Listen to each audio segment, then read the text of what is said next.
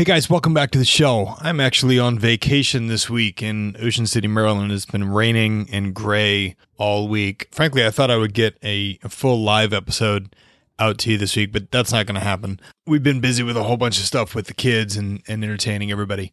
And here's the 3 reasons that nothing got recorded live this week. Hi, my name is Kellen, and I like soccer and video games. Hey, my name is Nolan, and I like playing baseball and Roblox.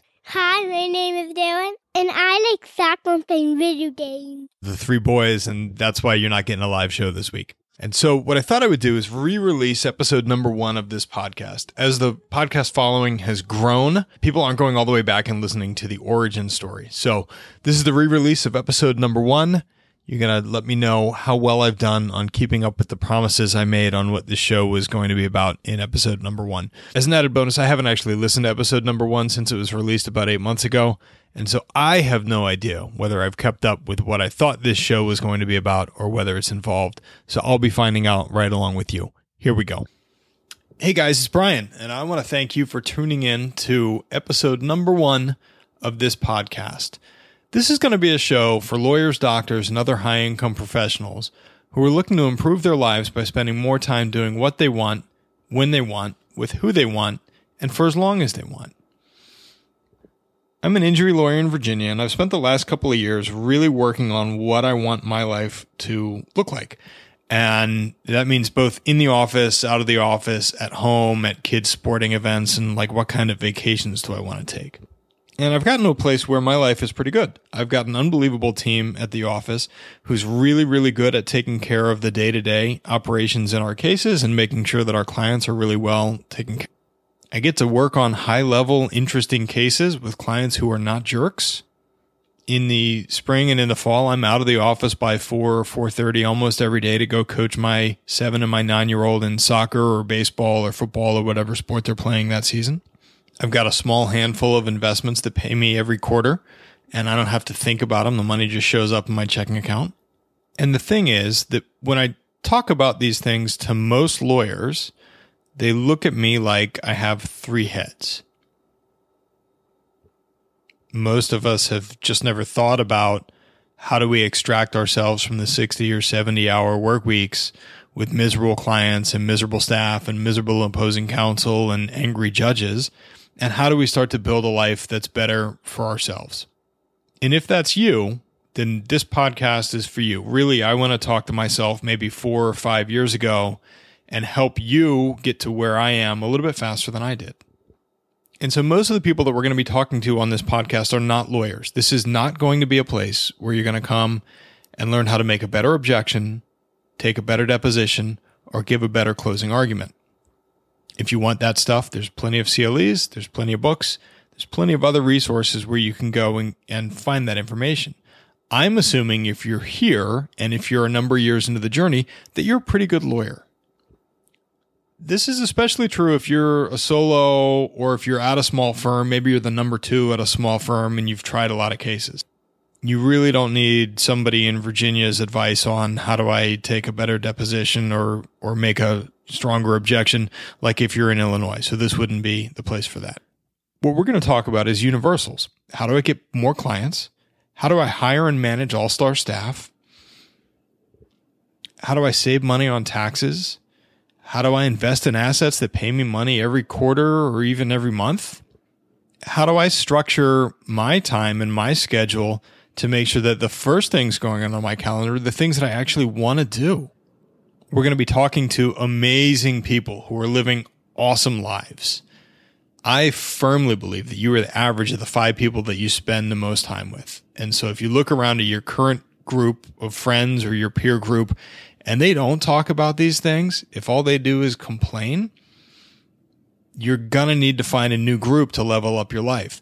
In the meantime, I want to use this podcast as an avenue to expose you to some of the guys and girls who are in my life and in my group who are living amazing lives in the hopes that this inspires you.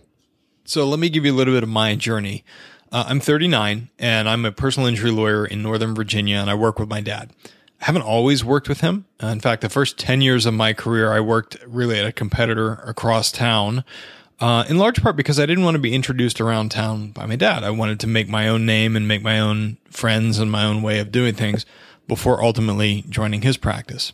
But going back, even further than that, when I was in high school and when I was in college, I had a bunch of restaurant jobs. I waited tables. I worked at a bagel bakery. I worked at a pizza shop. And one of the things that I noticed really early on is that I had an aversion to any job where I was making the same amount of money as everybody else. So, for instance, when I was working in the bagel bakery, or if I was refereeing soccer, working at the pizza place, everybody who was in the same position as I was making the same hourly rate, no matter whether or not, one of us is better at our jobs. And I hated that.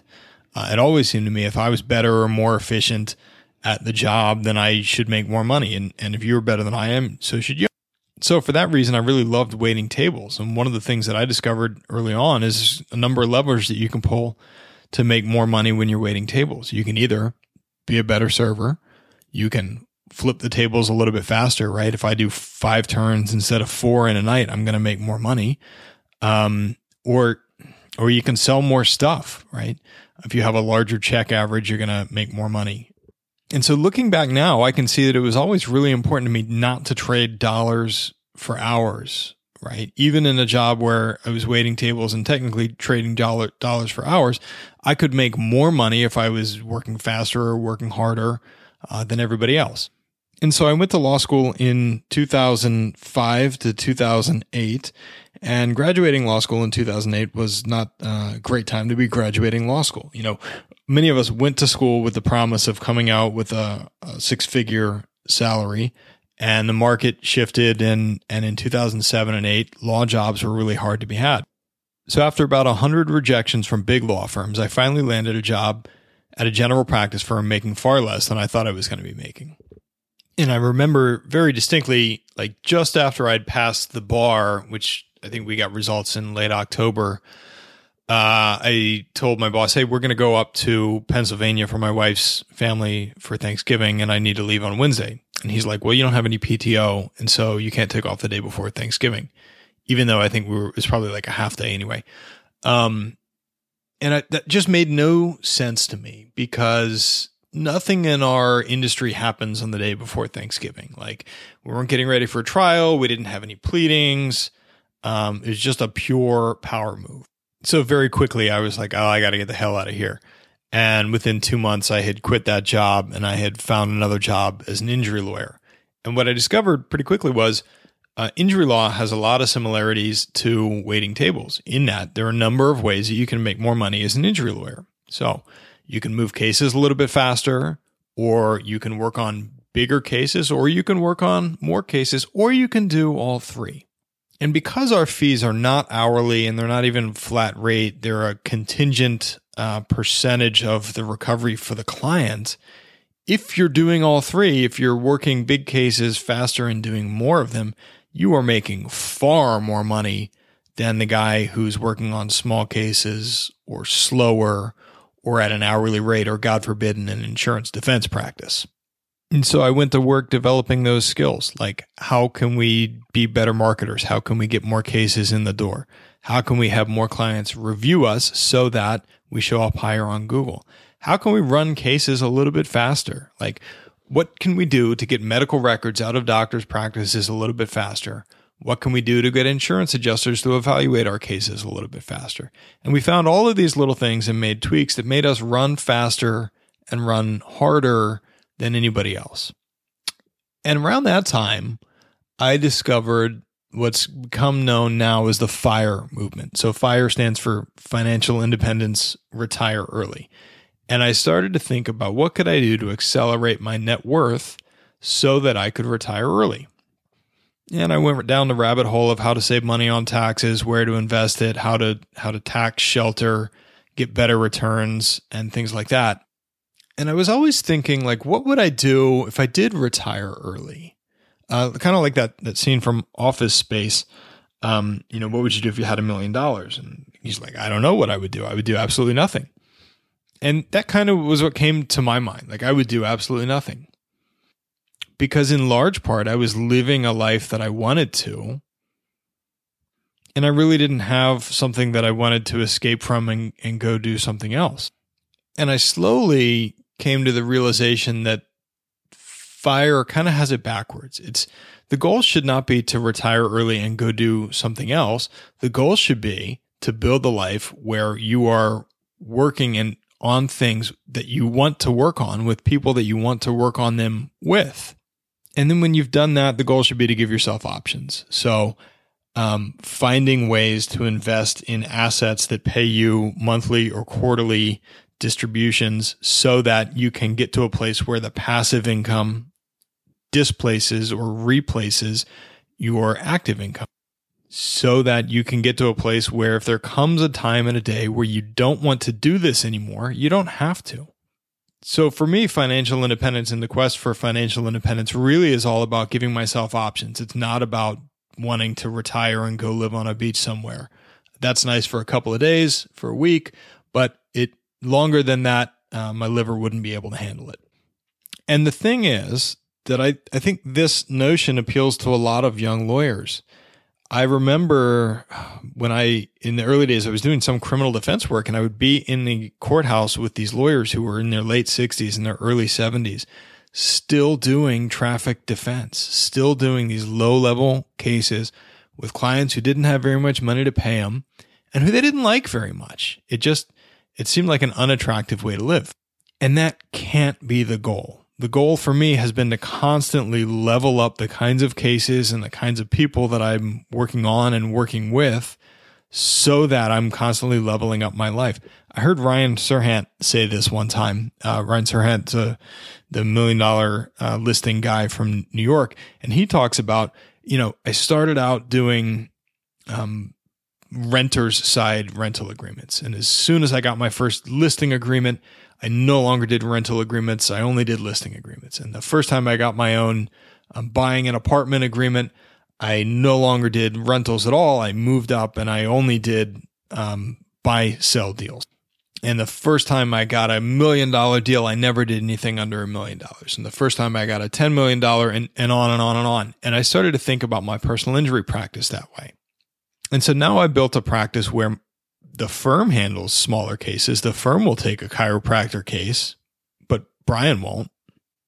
I only want to work on surgery and brain injury cases because that's what's interesting. If I had to live the rest of my career doing red car hit a blue car and had 12 weeks of chiropractic care, I would go insane. And I would have a life that I would want to run away from and retire early from. But what I really want to focus on now is building a life where I don't want to retire early, where I'm building a business that has interesting, stimulating work with people that are interesting and stimulating to work with and work for, and to help my clients and my teammates get to the same place in their life, to work with my team on, hey, what's your goal? What is your dream? Maybe it's not being a legal assistant. Maybe it is, but maybe it's not. And if it's not, let's help you focus on how can we work outside of work hours on achieving the goals and the dreams that you have. And here's the thing is that I think that there's a lot of guys out there like me who think the same. And if that's you, then this podcast is for you. And so what I'm going to do is bring you some of my friends and the people in my circle, and we're going to talk about things like passive investing, managing awesome teams, getting more clients, having a better life, doing epic trips, and working hard and playing hard. I do hope you enjoy this podcast. If you do, give me a like, give me a follow, send me a message so that I know that you're listening. It's going to be a great ride.